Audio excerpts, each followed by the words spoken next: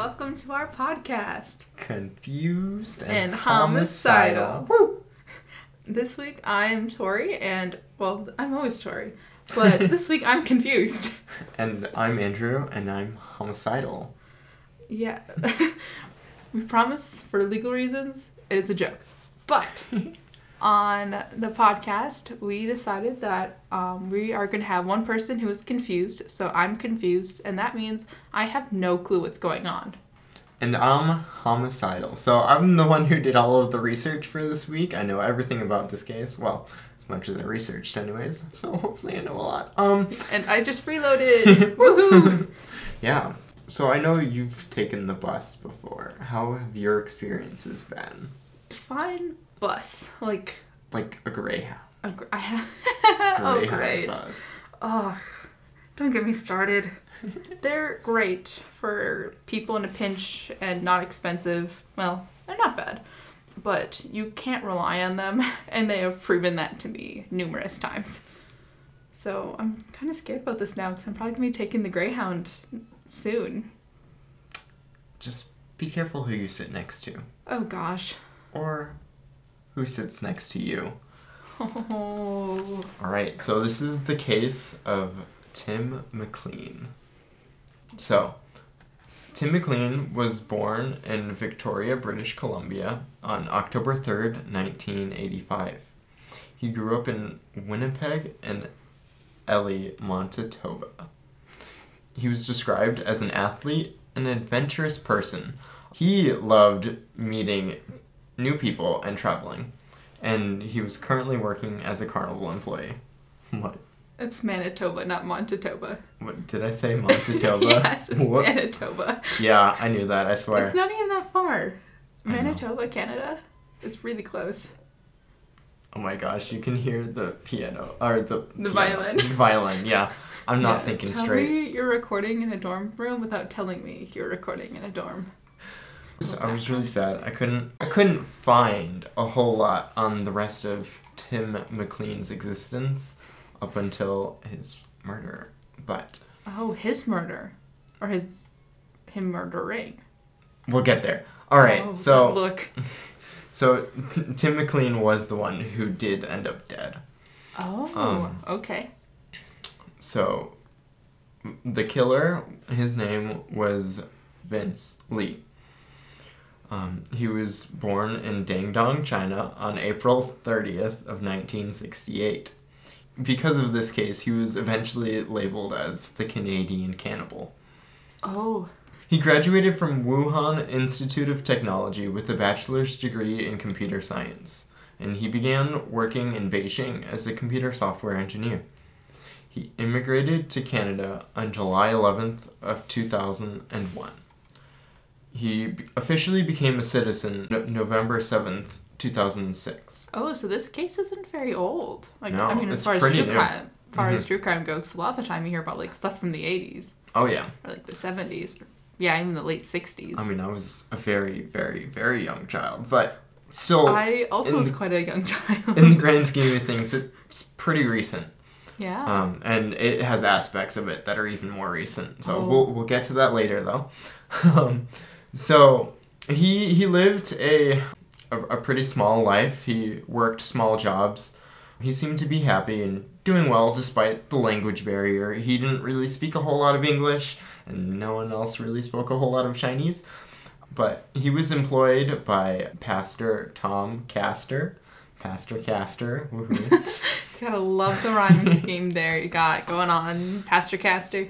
He claimed that Lee had never had any signs of anger issues or any trouble, but Lee eventually quit in the spring of 2005. He then worked as a forklift operator, Smooth operator. and his wife worked as a waitress. He eventually moved to Edmonton in 2006. At some point, he was hospitalized after an incident with Ontario Provincial Police for quote-unquote peculiar behavior. Mm-hmm. Lee was found walking along a highway in Ontario, just for no reason, really. He was just found wandering. So his mental health was in question at that point, and records were really sketchy. But he was allowed to be discharged against medical advice. Oh, yeah. Okay. MIA. Yeah, so he got out of there, and it was obvious while he was there that something wasn't quite right about him. So they wanted to keep him there, but they didn't really have any means to. They just found him on the side of a highway. He hadn't done anything wrong, so they couldn't hold him. So yeah, so he left. He was discharged, and then that's when after that he moved to Edmonton. He leaves his wife in Winnipeg until she can join him later, which I found to be super weird. I feel like a move should be like both of them should move together. So that was kind of weird when he moved and she hadn't. But do you know how long that period was between it? Because I mean, it could be stuff with work, like if he moved pretty just spontaneously and she had to give it 2 weeks. That's true. I didn't really find a whole lot about the wife after this. It was just kind of blame her. a couple mentions of her, but she kind of vanished from the equation at some point. So after Lee moved to Edmonton, he worked various small jobs. He worked at Walmart. He worked at a fast food place. Pretty sure it was McDonald's. Just throwing that out there. And then his latest job, he worked newspaper deliveries. He was described as a reliable, hardworking, and never really shown any signs of trouble. But 4 weeks before the incident, he was fired from Walmart after that's impressive. That's hard. disagreement with other employees. But I see what you're saying. And then after that, Lee asked for a time off from his delivery job to go to Winnipeg for a job interview. And so he's going back to Winnipeg now? Mm-hmm. Yeah. Okay. And so he's looking for a new job. And he might have found more than he was looking for on his way. Uh-oh. So, July 28th at approximately 12:05 p.m. You're exact here. Lee boards a Greyhound bus bound for Winnipeg. So that was the first day. He went. He was on his way. July 29th, around 6 p.m., Lee gets off the bus at Manitoba.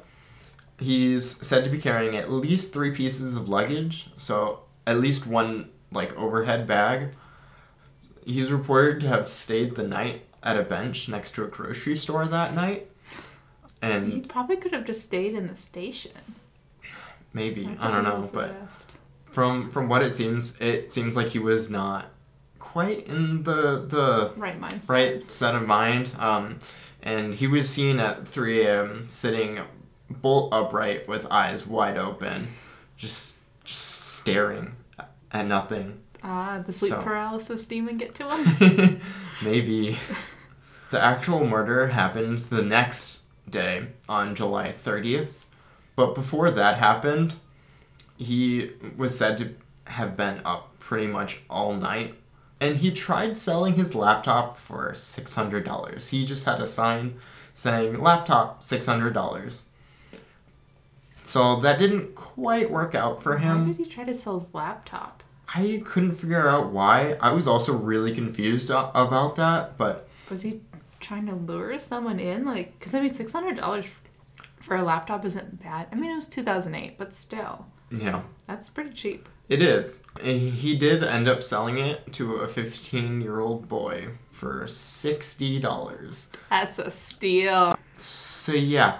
I don't know why. Maybe it was just because, again, he really wasn't in the right mindset. Mm-hmm. So it could have either been part of that, or maybe he was trying to get rid of it because he didn't want people finding out what was on it. I sadly couldn't find what was on it anywhere. Oh. So, wait, did he sell the laptop the next morning after the murder happened? No, this was the morning before the murder happened. Okay. So the murder happened later in the day, but this was that morning. So he sold the laptop to the 15-year-old boy, mm-hmm. which was later seized as evidence, which is probably why I couldn't find it. Yeah. And so police took the laptop from the boy, seized it as evidence, but at least an anonymous businessman gave him a new laptop. So nice. at least the boy was compensated. Yeah. And then later that day, Tim McLean, 22 years of age, departed on Greyhound bus 1170 to Winnipeg. He originally got on the bus on July 30th at midnight, so very, very, very early in the morning. Yeah, that's really early / late for a bus to depart. I mean, most buses I know like leave at like 8 in the morning. Canada must be weird. I mean, Canada is a weird place. So to all the people from Canada, we love Canada. Totally. Well, I do. Andrew can be weird, I guess. I love Canada. It's great. Don't worry. Oh, Canada. Our home and native land. That's about all I know. Yeah, me too. All right, anyways. Moving on. He sits at the very back of the bus. It's a bus that had, like, toilets in the back. Mm-hmm. Oh, you'd never want to sit back there. Yeah, I don't know why he did, but maybe he just wanted to avoid people, you know. I mean, that's very fair. So there was the bathroom, then a row, and then the row that he sat in. Mm-hmm. So pretty much like the second from the end. He was way back there. Yeah, he was all the way in the back. I mean, yeah, from my experience, that's where very interesting people sit, is in the back. Yeah. So at 6:55 p.m., the bus departs from a stop in Erickson, Manitoba. At this point, there were 38 passengers. It was at this stop that Vincent Lee enters the bus. Okay. So he originally sits at the front of the bus. He was just minding his own business. Some say that he might have seemed slightly agitated and maybe a little bit confused, but he wasn't a threat to anyone. He was just there. So Lee is described as a tall man, about 6 feet, if not maybe a little bit more. So around 6 feet, over 200 pounds. So big guy. Very big person. He was in his 40s, and he had a shaved head and sunglasses and was wearing dark clothing. So it's in my head, I kind of picture like the stereotypical like military person, kind of rough around the edges, kind of mean looking. Do you want to know the person that came into my head? Who? Gru from Despicable Me. I like the difference in that. You're like, oh, I pictured a military man. I'm like, I pictured a children's cartoon. I guess we're just different people. Who would have thought? So after a regularly scheduled rest stop, he gets off the bus, smokes a cigarette, kind of being normal, gets back on the bus, and then he grabs all of his luggage and just starts moving toward the back of the bus for whatever reason. Apparently he didn't like his seat anymore. Apparently not. It's reported that he was looking at each and every single person as he walked by. Oh, I would have been so freaked out. Like, I would have too. That's so creepy. Just yeah, him even like slowly without walking even knowing. I mean, like, there's a difference, like, if you're scanning looking for a seat. Mm-hmm. But I mean, if it's not a full bus, it's not that hard to find an open seat. And if it was a full bus, you wouldn't want to move, otherwise you would lose your seat. Especially if you had a good window seat. Like, window seats are by far the best. Anyone who says otherwise, they're lying to you. Mm-hmm. Yeah, like, totally agree. Window seats are the best seats. Yeah, and it's weird because he moved from a seat that he might have had a window seat to a place where he did not have a window seat. So he picks up his luggage, moves to the back after staring everyone down. He's just trying to have a staring contest. Gosh, Andrew. Apparently no one else wanted to have one with him. That's fair. Except for Tim McLean. So he eventually, Lee puts his bag in the overhead, sits down right next to Tim McLean. They might have shared a few pleasantries, but McLean and Lee kind of just ignore each other. There's nothing really to say. And then, so McLean then puts his headphones on and just goes to sleep. Which, originally reading that, I was like... Pretty normal. Really? I mean, I fell asleep on. Yeah, when I was riding back, I had a 7.5 hour bus ride. I fell asleep. Oh, man. But I mean, I was sitting by myself. Yeah. So that's a different story because it wasn't a very full bus. When I fell asleep. No, when I fell asleep, there's still quite. Those when there was the most people on the bus. Mm-hmm. But yeah, I was sitting by myself and I just leaned my head against the window or against my bag. I don't know. For me, that's weird to like fall asleep with someone right next to you. Maybe That's true. Maybe it's I'm from a bigger city where it's a lot more dangerous. So maybe it's just that part in me. Yeah, and I'm from like a tiny town. That's barely a blip on the map. Like we're not even considered a town by if you go by technicalities. So I would be really scared in that situation. I don't know. I'm uncomfortable by people sitting by me on buses just in general. That's true. I'd also be very uncomfortable with just some rando sitting next to me. Mm-hmm. Especially because I don't know him. So, anyways, I don't know. I would be scared in that situation. In all black, wearing sunglasses, who was 6 foot tall, 200 pounds, and a shaved head. Like, I don't know, maybe that's just my conditioning of just like, because if it was a woman who sat next to me, I think I'd be less worried. Mm-hmm. Because that's just kind of how I was. I mean, perception kind of comes across. It's like you have to be more careful of men. But yeah, and if he sat next to me, I might have probably switched seats. Yeah. Because that would have freaked me out. Yeah. The only thing about that is Tim McLean had the window seat. So true. Lee was kind of trapping him in there. Oh no. I would have just jumped over that man's legs. I would have grabbed my backpack and would have whoop. Yeah. Just nosedived in. But while I may have been scared, Tim McLean, he was not braver scared. than both of us then. Very much so. So he just falls asleep. So unfortunately for him, he was attacked while on the Greyhound? On the Greyhound. While he was sleeping. He had his head up against the window. He was just sleeping, minding his own business. And then Vincent Lee, right next to him, pulls out a very large hunting knife. Just starts stabbing him. Oh my gosh. I'm not going to sleep again on a form of public transport. Like, the very few times I take public transport, I'm never falling asleep again.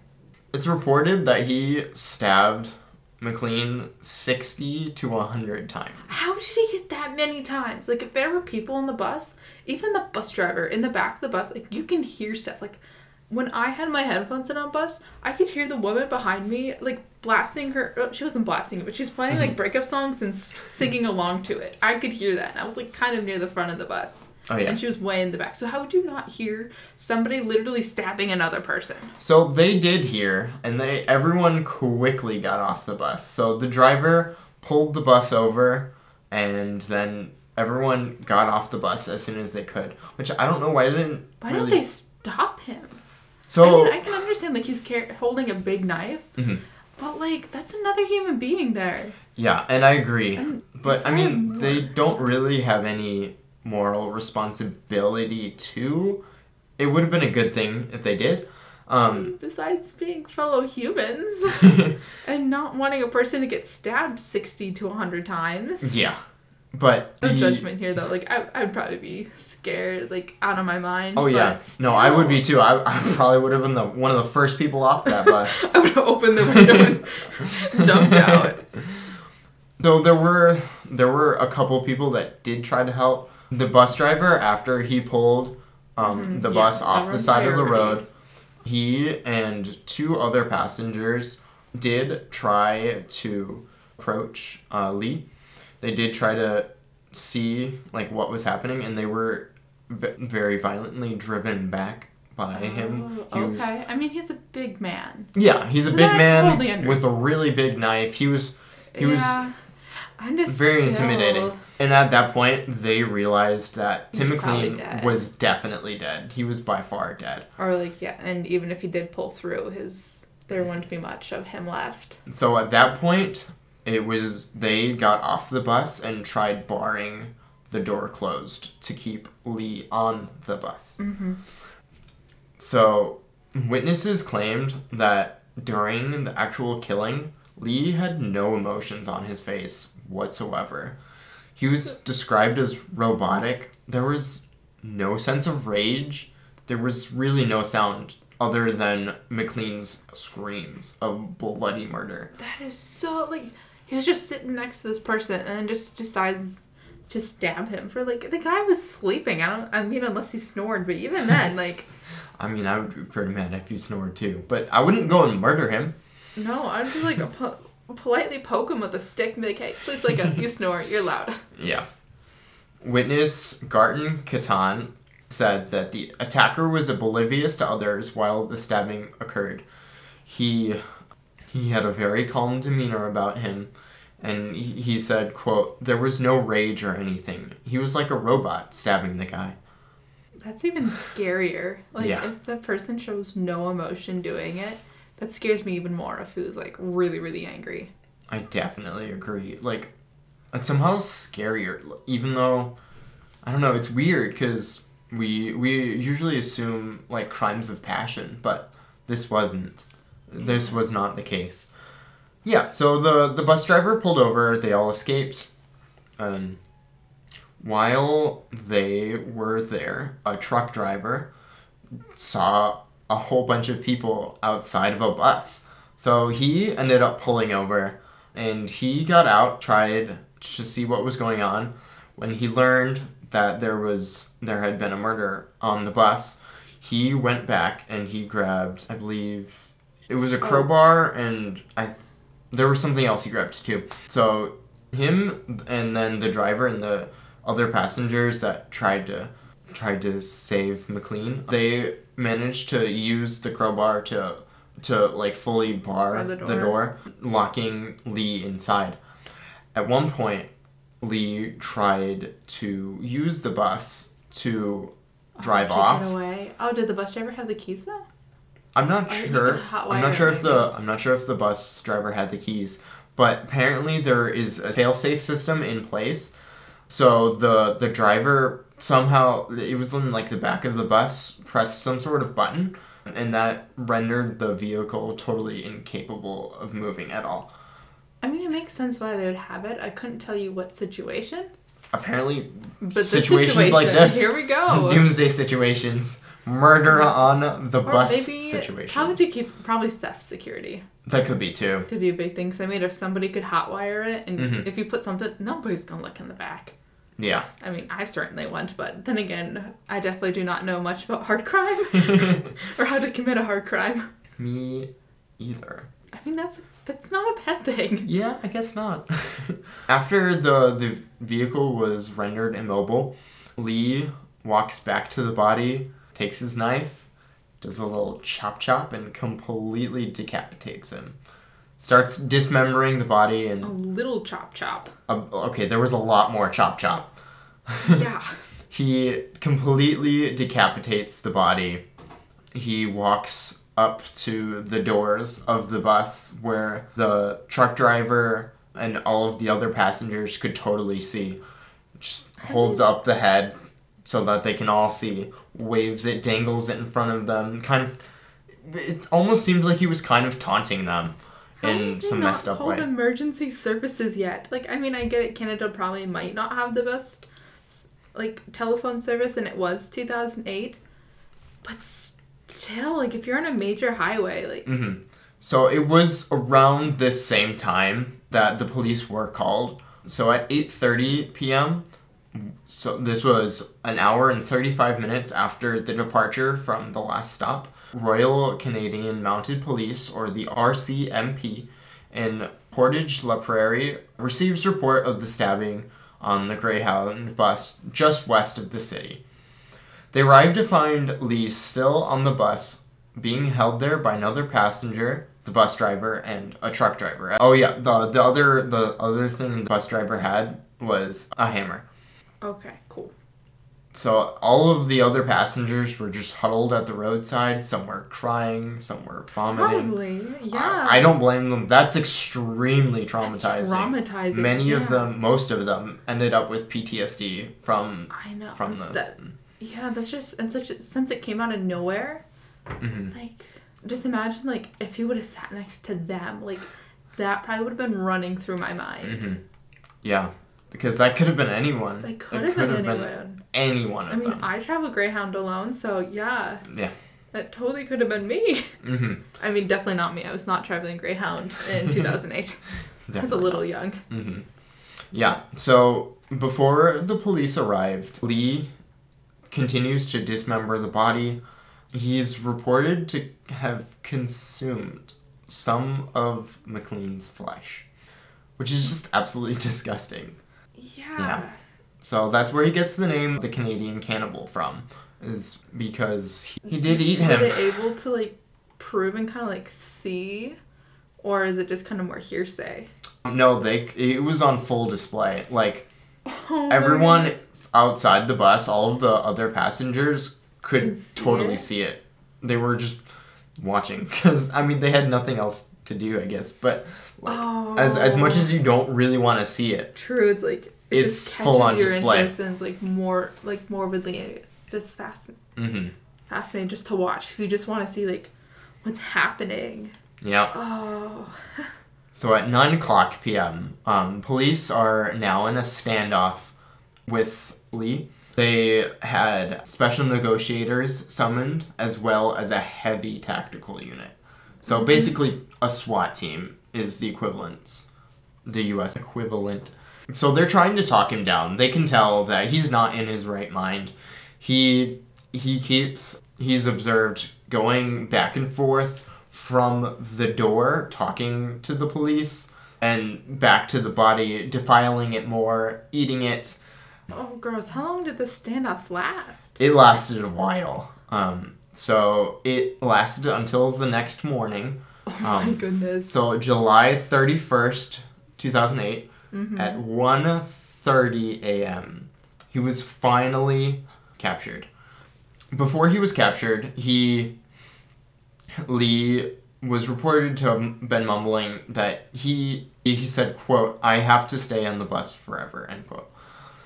And at this point, the other passengers were eventually transported away from the scene, thank God. They probably saw way too much. Yeah, they should have been taken away way earlier than 1 a.m. I agree. Like, once paramedics got there, like, they should have been, like, checked up on and, like, escorted somewhere safe. Mm-hmm.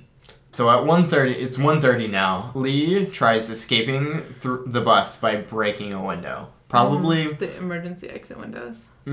Probably either that or using the knife to somehow break one. True. It's kind of unclear. They just everything I saw just said he was trying to break through a window. So he was soon arrested. He didn't make it. Like, oh no, you're not. He was pretty much surrounded. There was no way he was getting away. He was tased twice, and the K9 units were let loose on him. So he probably got nom-nommed a little bit, too. I mean, karma. Yeah. Yeah, he nom-noms a body, the dogs nom-nom him, you know? Karma's a lovely lady. Yes. So they eventually he's taken into custody. And at that point, the only words that anyone could really get out of him were pleas for someone to kill him. He kept repeating, quote, "I'm sorry, I'm guilty, please kill me." Unquote. Canada doesn't have the death penalty. I don't even think they have life in prison, technically. Yeah, I'm not sure. I don't know a whole lot about the Canadian. This is just from what other cases I've remembered hearing. But I know they don't have the death penalty. You'll be surprised. Is this sentence light? You'll be surprised. So, after he was arrested, parts of the victim's body were then found, placed in plastic bags, and were retrieved from the bus. So they found the body parts already in bags. So Lee, while he was dismembering, he was putting some parts in bags and some in other bags. So maybe it was that some messed up way of him sorting the body parts. I don't know exactly. But what would you be sorting it for? I know, right? I mean, it depends on, exactly what body part, but... Yeah, I don't know. And where, but still. So the victim's ears, nose, and tongue were found in Lee's pockets when he was arrested. Which is just totally, why would you put them in there? People eat, like, pig. Yeah. Like head cheese? Yeah. Yeah. But, yeah, no. Sadly, McLean's eyes and part of his heart were never found. So they assume that Lee ended up eating them, which, that sounds disgusting. I don't get cannibalism. I hope not. I also hope not. I'm glad you don't understand cannibalism. I don't either. So later the next day, so this is the day after the murder occurred. And the day after, but the same day as him getting arrested. Mm-hmm. So he got arrested very, very early this morning. 1 a.m. So Greyhound representatives took passengers to a store to replace their clothes, which was super nice. And then they did eventually get to Winnipeg at 3:30 p.m. I mean, that's the least they could do. So, yeah.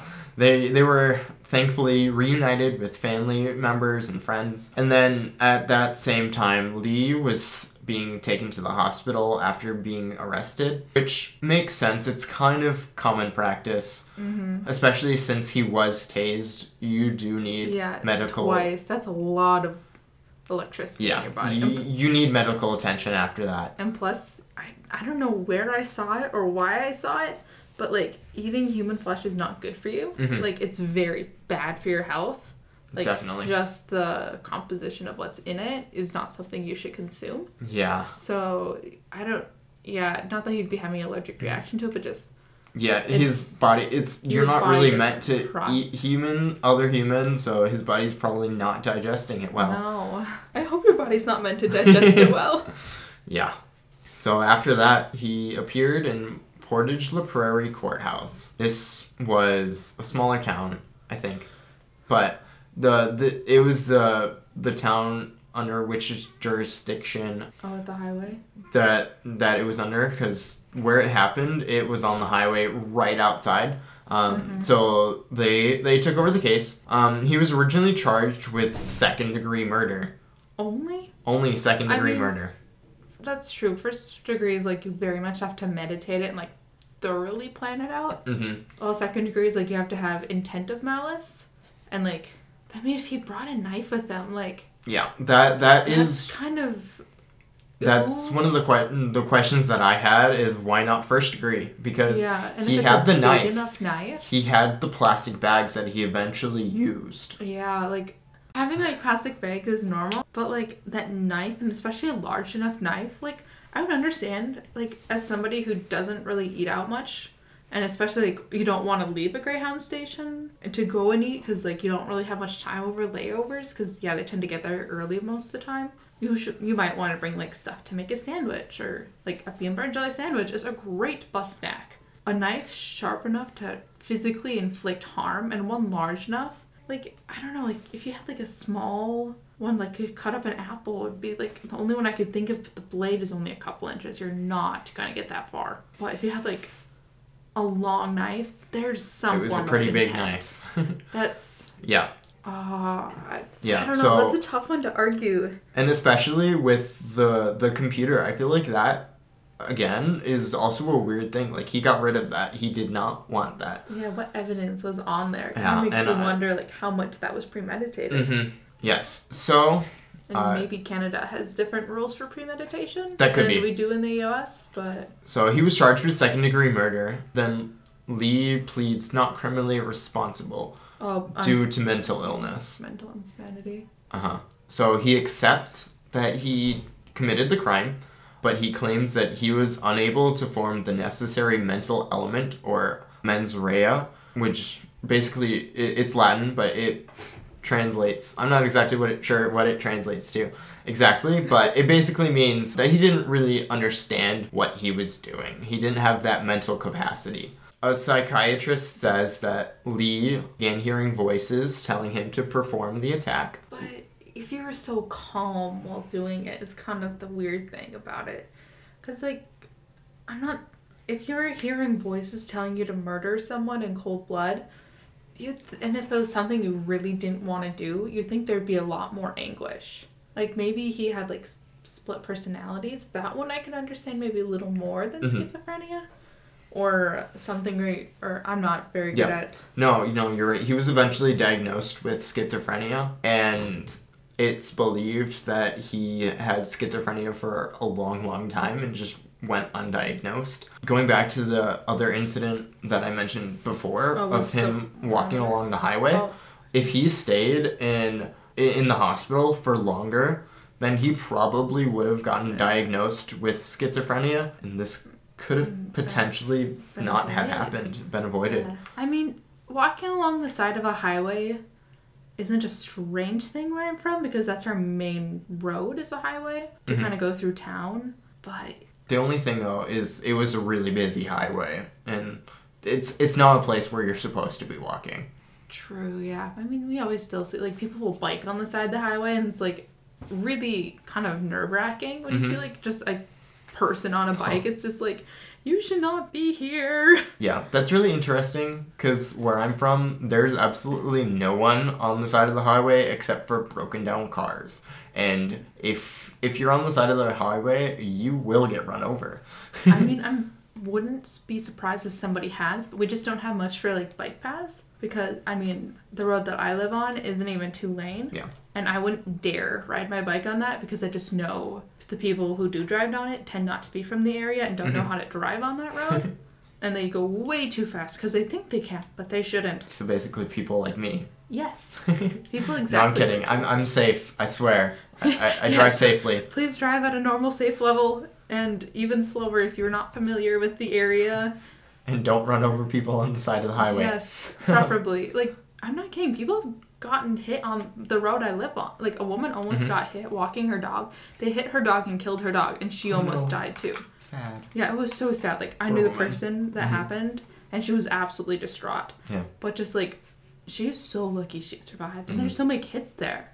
So, but, yeah, I can kind of see walking down the side of the highway as, like, a normal thing. But then again, like, what mental state are you in? Like, how responsive they are is a totally different thing. Yeah, like, if somebody's like, oh, I'm just going to the gas station, my car broke down. Totally normal thing. Definitely. If it's like they're not very responsive, or their responses are kind of not normal of what you'd expect of somebody walking down the side of the highway. But you still, if he's a legal adult, you can legally leave against medical advice. Right, which is what he ended up doing. But they could tell that there was something off, and they wanted to keep him. They didn't really have anything that life-threatening or anything that they had to leave. Even with that, like, if somebody is like just has a life-threatening illness, they can still leave and go home. The hospitals can do nothing to hold you there besides give their advice. Like, hey, like, this is a really dumb idea. Yeah. And she totally should have taken medical advice. I agree. He should have, but he didn't. And then later he heard... Yeah, that's how we're here. He heard voices telling him to perform the attack. Lee said he believed it was the voice of God telling him to destroy the demon beside him, or that Lee, will be killed himself. But, okay, even before that, like, how would you get a knife if you weren't pre-planning it? Like, it's still in my head about that, because because he slept on a bench outside of a convenience store. It kind of sounded like... It was a grocery store, out of a grocery store. So, I mean, you could maybe get one there. Maybe, but... I mean, not all grocery stores. It sounded like he had it for a while, still, but I don't know. I don't know exactly when he got it, but... Lee is quoted to say things like, God made me do it, and I was an evil son of an evil God. God chose me as the killer, and God chose him as the victim. God controls all things, and God made me do it. Oh, I don't like that. I don't like that either. Through it all, though, you could tell that there was definitely something off. He was diagnosed with schizophrenia at this point, and because of that, this whole trial went really, really quickly. Everyone came to a quick conclusion that he was not in the right state of mind, and still wasn't, which was very obvious at the time. They came to say that if he murdered and dismembered a person on a bus, a random person on a bus at that, someone he didn't know, how could he have been in the right state of mind? Which, yes, I agree to that to some extent. But I also feel that he maybe could have just done it. Like, he could have planned it. There was at least some level of planning that probably went into There it. had to be. Whether or not that he made that planning in the right state of mind or not, I don't know. Yeah, part of me kind of thinks he might have done it in the wrong state of mind because it wasn't very well thought out, especially because he did it in such a public space. So that aspect of me is thinking that it was something he'd been planning for a while, but just not in the right state of mind that he could fully think out his actions. But, I mean, there are people who unfortunately kill other people and do very horrible things to their bodies, and they don't know them at all, and they are in a quote-unquote normal state of mind. I agree. So some famous serial killers and stuff, they fully knew what they were doing. They just chose to do it. Yeah. So it's entirely possible. Yeah, Son of Sam, he lied about hearing the dog. So he never heard a dog when he shot those people. And so there are people who do lie about having mental illnesses, unfortunately, that to try and get a lighter sentence. Yeah. And that kind of creates a stigma around, especially schizophrenia, which is quite an extreme mental illness that is very taxing on people and can use, and in some situations requires more assistance. Definitely. So, on March 5th, 2009, this was only 7 months after the murder took place. Canada gets it done, man. Yeah. The U.S., we'd probably still be waiting on a trial. Definitely. Yeah. I don't know if this was, again, it seemed everyone rushed it and kind of just assumed a lot of things. That's true, though. The mental state was definitely in huge question. And because of that, Judge John Scurfield ruled Lee was not criminally responsible for the killing. Oh, no. He was not criminally charged, but he was sent to Selkirk Mental Health Center. And good. At least he's not out on the streets. At this point, it is indefinite. At least, like, that was his original sentence, was indefinite. And later that was changed, and we'll get into that. No. So there were a lot of lawsuits that came out over this. I mean, maybe for rushing it, but Sorry, lawsuits against Greyhound. Oh, against Greyhound. Uh-huh. How much can they control that, though? Because, I mean, you can't have every person have their own seat. That's true, but you're also, the company is responsible for the safety of their... That's true. But, yeah, I mean, when I got on the bus, they didn't check my bags or anything, so it's... Yeah. I don't know how you would do that, because a lot of their bus stations, especially in our area, is, like, the side of a road or, like, a convenience store. Because a lot of the time, they don't have stations, especially in smaller cities or in more rural areas that they tend to service. They really can't have a large station where they could have something like airplane security and airport security where they can, like, check your bags and pat you down.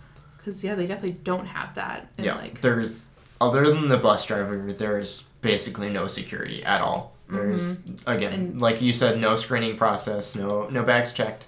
So a lot of people were quite upset about that. I'm just trying to figure out how you could do anything.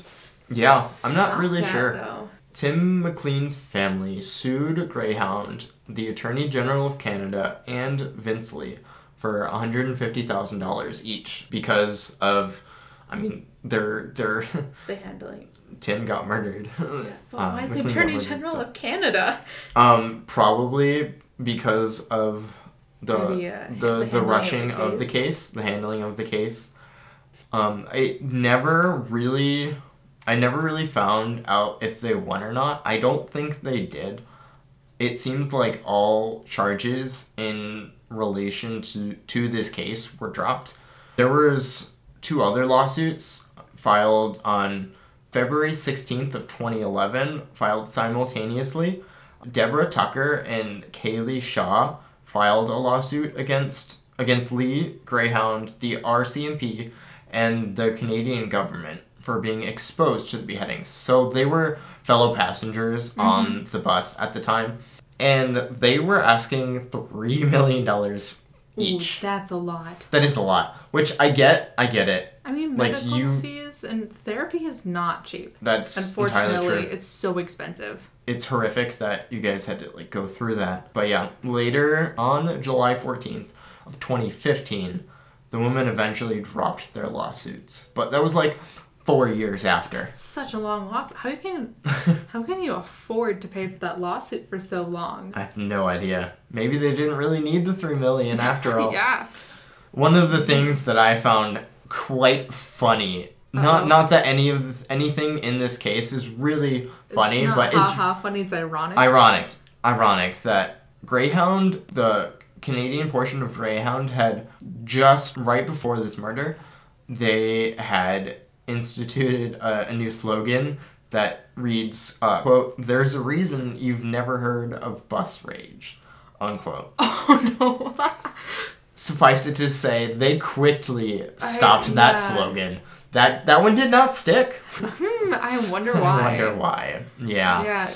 Yeah, that was not great. That does not sound... I don't even like that slogan. Like, even hearing that before, I don't know, that's not a very catchy slogan. Yeah, it's really not. It's not a good one. But, yeah, so Lee was shipped off to a shrink. He was in a psych ward. Yeah. He underwent lots of treatment and therapy, and he was being pretty heavily medicated for schizophrenia. He was officially diagnosed with schizophrenia. But something that's really weird about this case is he remembers every single detail about like what transpired. So it kind of makes it seem like there was at least some part of his mind there. Mm-hmm.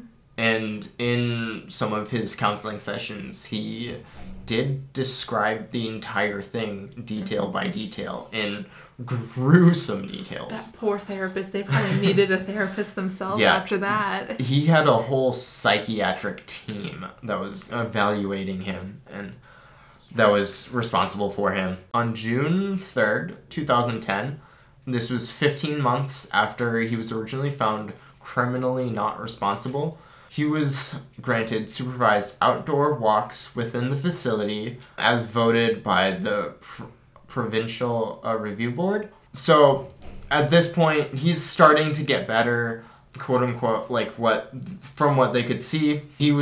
Treatment was hard for him and he wasn't really reacting to it at first, but eventually he did start to, and then that's when they started giving him slightly more privileges. On May 30th, 2011, it was reported that he started to actually respond very well to treatment. It was at this point that he started receiving more freedom over the next several months, and then eventually afterwards. May 17th, 2012, he was granted temporary passes that would allow him out of the facility for visits to the town of Selkirk. Granted, these were heavily supervised at this point. He was supervised by a nurse and a peace officer. So basically he had his own security guard as well as his nurse with him. And sometime in 2013, Lee was also granted supervised visits to Lockport, Winnipeg, and other beaches nearby. He really liked going to the beach. That was really calming for him. At this point, Lee spoke in an interview saying he began hearing the voice of God in 2004 and that God wanted him to save the world from an alien attack. And so he uses this as this is kind of his statement as to why he was insane. What he did. Yeah. So, and 2004 was long before the actual killing. About 4 years. Mm-hmm. And that was before the time of when he was found along the highway. So it's entirely possible that if what he's saying is true, which I don't know, I kind of believe him just from everything that I've researched. Yeah, I believe that he was at least in some sort of mind that was not, quote unquote, the normal mind mindset. I mean, with that intense form of treatment, like if he was lying, unless you're a really, really good actor, and even then these are specialized in people who have studied this and dedicated their lives to it. If he wasn't fully being honest, You'd think that kind of would have leaked. He would have broken at some point. Mm-hmm. On March 6th, Lee was actually allowed to have an unsupervised visit to the city of Selkirk. This started off just as a 30-minute trip. Did he not come back? No, he did. He was eventually brought back. His visits, he worked very well with the psychiatric team, and he was very compliant. So he did come back. So his visits did start at just 30 minutes, and then when they saw that he was responding well to them and that he could be trusted, they slowly lengthened and expanded over time and eventually did become full-day trips. Wow. Which is kind of scary. I know.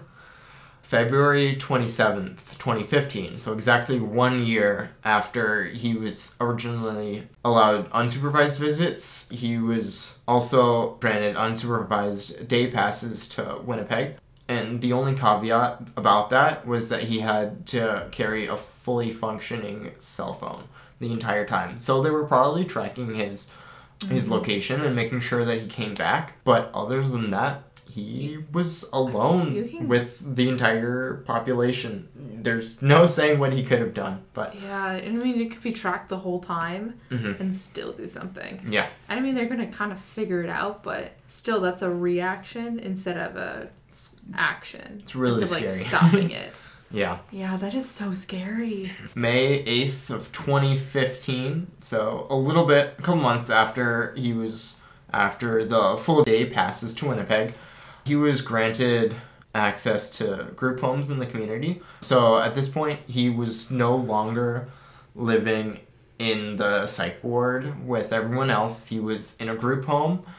And at this, shortly after, around February of 2016, he didn't really care for living in those group homes anymore. So he was working with the people of the psych ward to legally change his name to Will Baker and tried living independently. He eventually won the right to live on his own on February 26th of 2016.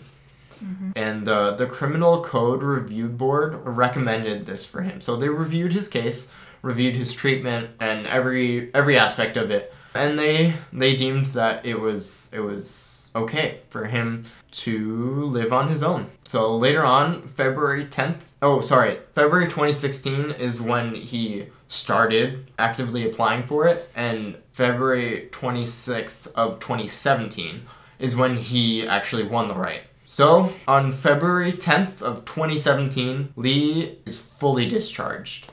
That means he has no more legal obligations, no restrictions. He was discharged by, again, the Manitoba Criminal Code Review Board. And now he walks free. He was fully let free only 9 years after committing the murder. Oh my goodness. That is so soon. It is. It's a really short span of time. Which kind of leads the question of, was he really... Because he recovered so quickly.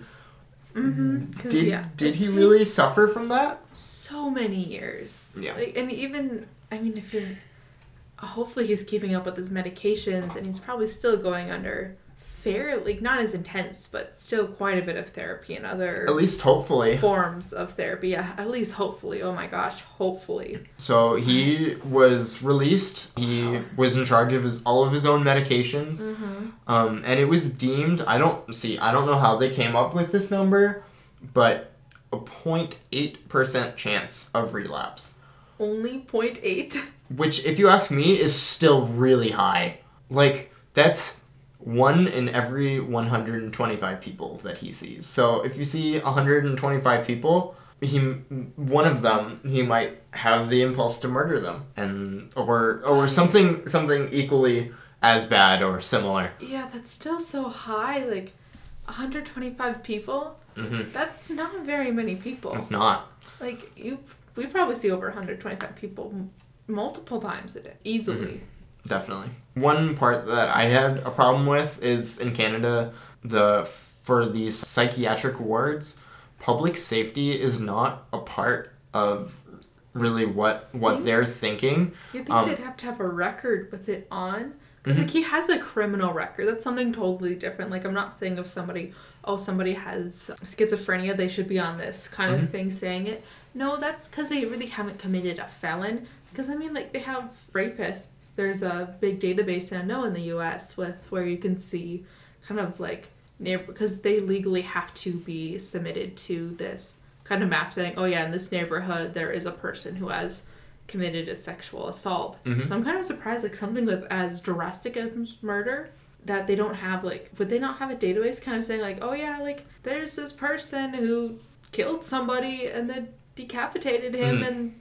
I mean, they obviously knew about the murder. They knew that it happened, but that, I don't know, public safety just is not really a part of their process. Their process is entirely rehabilitating the patient, and that's really their only main priority, is the rehabilitation, which is good. Yeah, rehabilitation is good. It's good for, like, smaller crimes. Like, if somebody was caught, like, drug dealing or theft or kind of crimes that really don't lead anywhere. Like, I mean, they're a gateway crime, but if you can kind of stop it there and, like, rehabilitate that person, I can understand that. Like, hopefully they're definitely turning people's lives around so they can be involved in those types of crimes. And that's kind of where the U.S. fails. And I'm not saying the U.S. judicial system is perfect. It is by all means totally not. Oh, very easily. For sure. But yeah, that's so surprising that with, like, those major crimes where it is a public safety risk. Yeah. So really, in essence, it's like nothing ever happened. There are people who serve more time than him who've committed, like, more minor crimes. And he really didn't serve any time. He had the years in the psych ward, but he was found not criminally responsible, so that was not on his criminal record at all. Like, so it was completely wiped, so... What? So he can, like, apply to work at a school? I mean, I would assume so. You'd think it'd be on a background thing at the very least. Everything that I found seems like his slate was entirely wiped clean and that he was basically living a whole new life. Especially since he was living now under a completely new name. He had pretty much a whole new personality. He was an entirely different person. Oh no. I don't like this. So at the time of his discharge, doctors concluded that Lee understood his mistakes and only wished to live a moral and responsible life. They also did say, but if he forgets to take his medication, misleads his doctors, or even slip away to another area, there's no telling of what might happen. Yeah, I mean, that's super scary. It's so scary. If you just forget to take your medication's a big thing. I mean, I forget to eat all the time, so that's something. Me too. Yeah, we both forget to eat, like, but imagine something as important as medication that you have to continuously take. That can be easily forgotten. Like, you just get busy, or if your prescription runs out and you can't fill it. I know my mom needed this medication for something that was very important and she, like, desperately needed this medication, and she couldn't get it till the next day, and she ran out. Like, she tried to refill it, and then just stuff happened, and they didn't have the medication on hand. But yeah, like, something like that happens, and you don't take it, and you kind of get a taste of, like, what it's like to be off the meds, and maybe he might like that feeling and want to stop taking it. So, again, that's really scary, and why would you let someone out if you even have that question of, like, who knows what might happen? That doesn't seem like someone that is safe to be out in the public. Yeah, does he have to, like, check with a team, like a psych team, like how probation officers would check with some I couldn't find anything like that. So he doesn't have to, like, do any check-ins, like any... It seemed like he was just living a complete independent life with no checks, no nothing. He's just living his life now. And I mean, if there is somebody who knows more about this, who does want to kind of say, like, I don't know, somehow reach out to us to tell us that, oh yes, he is going under checkups, that would definitely make both of us breathe easier, and hopefully other people if they do end up finding this podcast. Yes. Okay, so one of my main questions is, should he not have been at least held somewhat criminally responsible? I understand that he was not in the right state of mind, but as we kind of talked about earlier, there was at least some sort of premeditation. He had a knife on him. It was a large enough knife. It was a really big knife. He had the plastic bags. He sold his computer. For so cheap, like yeah, $60. You desperately were wanting to get rid of that. Yeah, which makes you really sad that I couldn't find what was on it. I know. I'm so curious what was on it now. Me too. I was so curious. That was one of the like bold, highlighted, italicized, underlined things in my notes when I first found that out. I was like, what the heck is on this computer? I need to know. And sadly, I could not find it. But I feel like these are all three of those things are just all points to some sort of premeditation. And I'm not saying that he should be fully criminally responsible. I do not believe that he was in the right mindset at all. Another thing is he left a note for his wife when he left. This note said, quote, "I'm gone. Don't look for me. I wish you were happy." Oh no. Which, that seems to me So like premeditated. he knew what he was doing. Yeah, that is not something, like, I wish you were happy. I wish you were happy. Like, have a nice day is normally how I sign off my notes. Yeah. Not, I wish you were happy. Yeah. That's just kind of sad. It really is, but that really just begs the question, could he have just really said exactly what all of his psychiatrists wanted to hear? True, yeah. Or could he have maybe had at least some sort of mental illness and just overplayed it to make it seem way worse than it was to remove the blame? I know, and not to be charged, like, at all, any part of it, that of, like, it's your fault, like, he was completely absolved of any criminal involvement, is just what blows my mind. Especially, like, for sure. a 9-year stint in the psych ward. Most people who go to the psych ward for, like, especially extreme schizophrenia that makes them end up killing someone, they tend to stay there a little longer, or A lot longer. go to prison. Yeah. Or, like, any form of, like, that just blows my mind how he's allowed to go back into society. Yeah. As scary as that might be, the real tragedy here is the loss of Tim McLean. And really the sad part of it is that nothing was really done for his family. Oh, that's the worst. Or even like the witnesses or the first responders. And it really took a toll on them. Yeah, that's not easy. Corporal Ken Barker, he was one of the first officers to arrive on the scene. He ended up committing suicide. Oh no. His family has said he was suffering from PTSD from this event, and this was 6 years after the crime occurred. So he and a bunch of the other passengers ended up with PTSD and were severely traumatized by it. Yeah, and if you can't financially afford any form of treatment, you're dealing with it all on your own.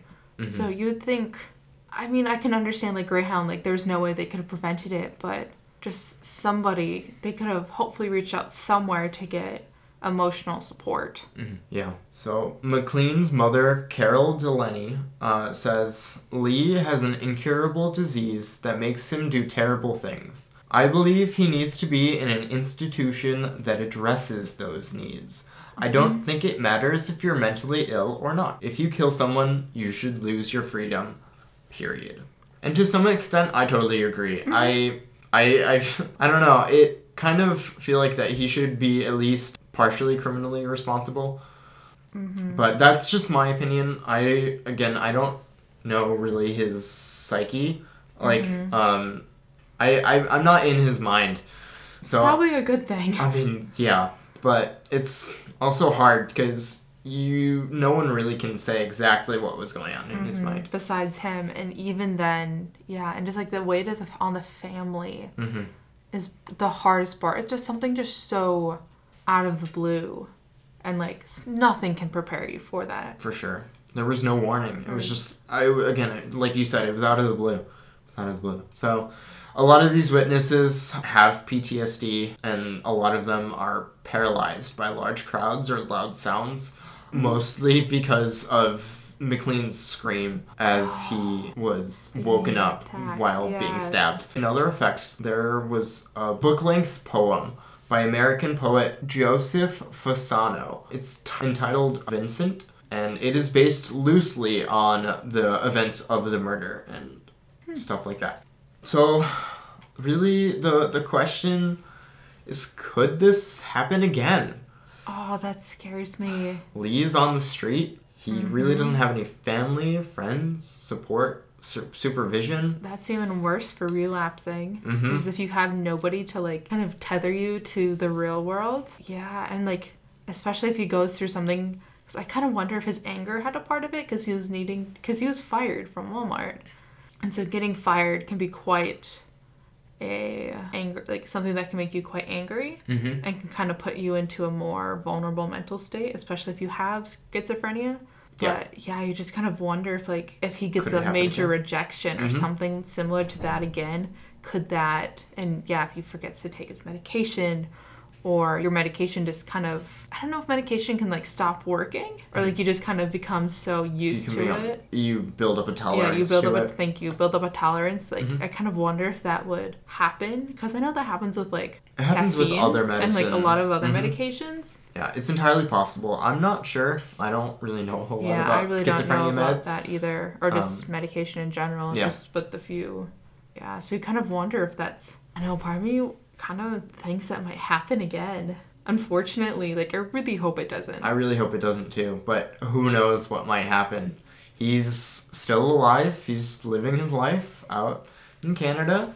He's described by some people as a ticking time bomb who might go off, he might not. Who knows when. Again, like the original crime, it was out of the blue. Yeah. It might happen out of the blue again. Never know.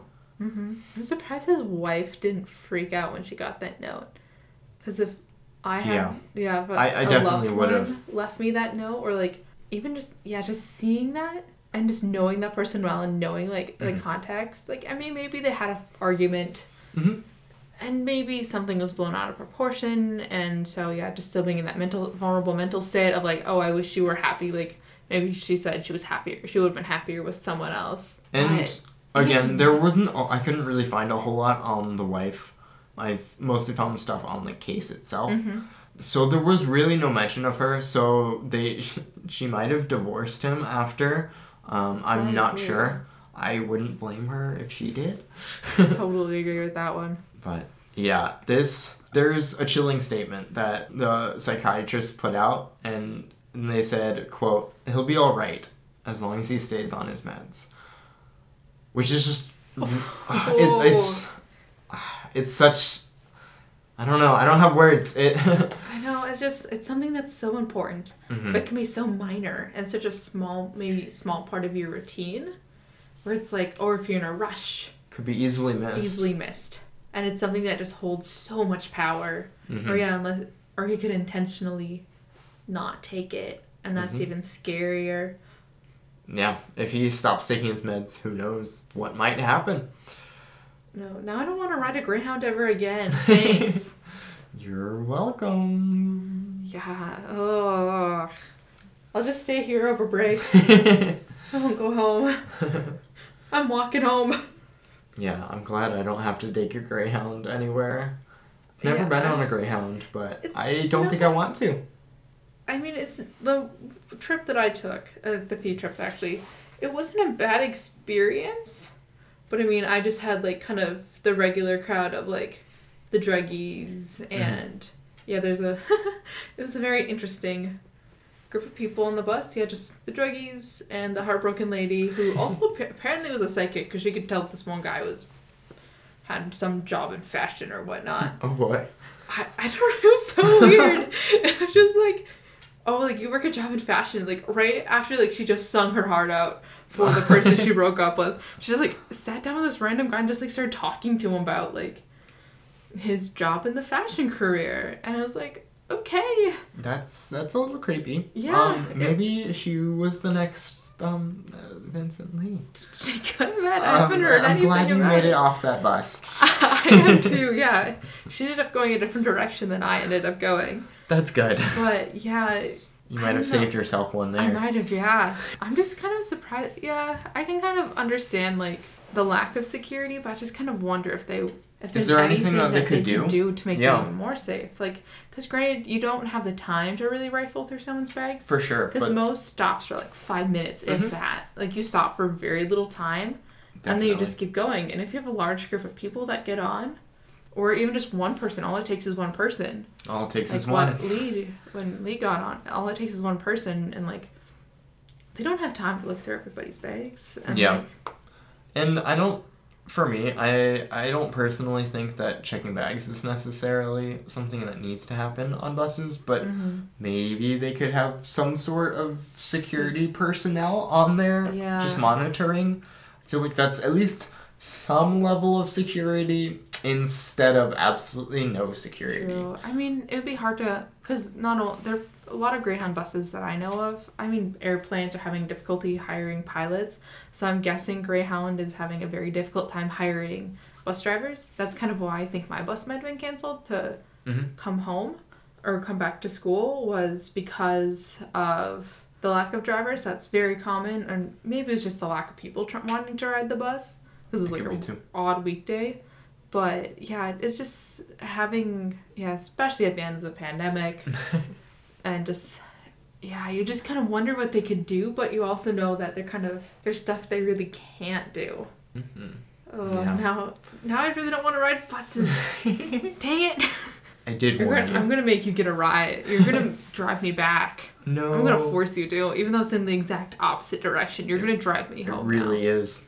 It really is. Yeah, you're driving me home now. You have no say in this. Oh no, I'm sad now. I don't have a car. Vroom vroom, just on your bike. I don't have my bike either. Well. I'm not giving you a ride on my back. I'm sorry. Why? No. Ouch! I'm really hurt. But yeah, so that was the tragic murder of Tim McLean. Wow. Yeah, that was something. I'm also really scared to go on buses now.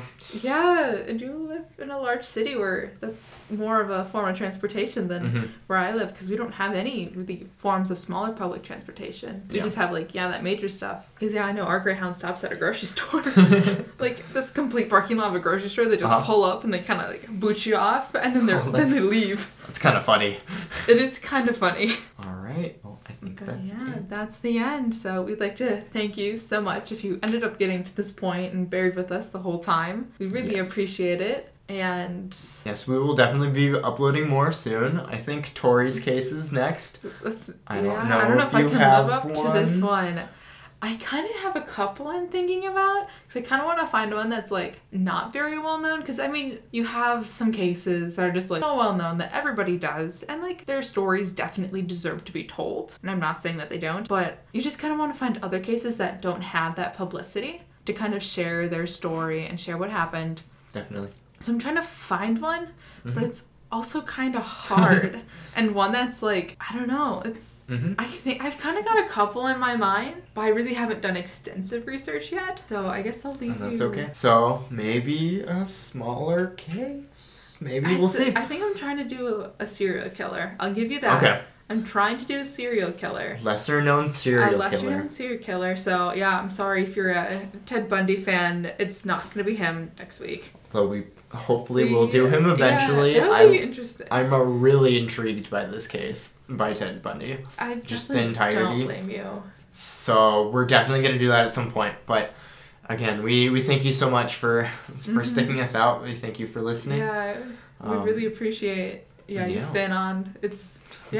We hope you enjoyed it. We hope you enjoyed it. We definitely had fun. Well, I guess I had fun. I don't know. I'm scared. I'm shaking in my boots now. I'm scared on my britches. But yeah, if you want to learn more, we're on pretty much all of the socials. If you would like to, you can contact us on our Instagram at, I'm making you do it because I'm freeloading. HNC Pod. And we've got a Twitter, don't we? HNC Podcast. Facebook? Agency Pod.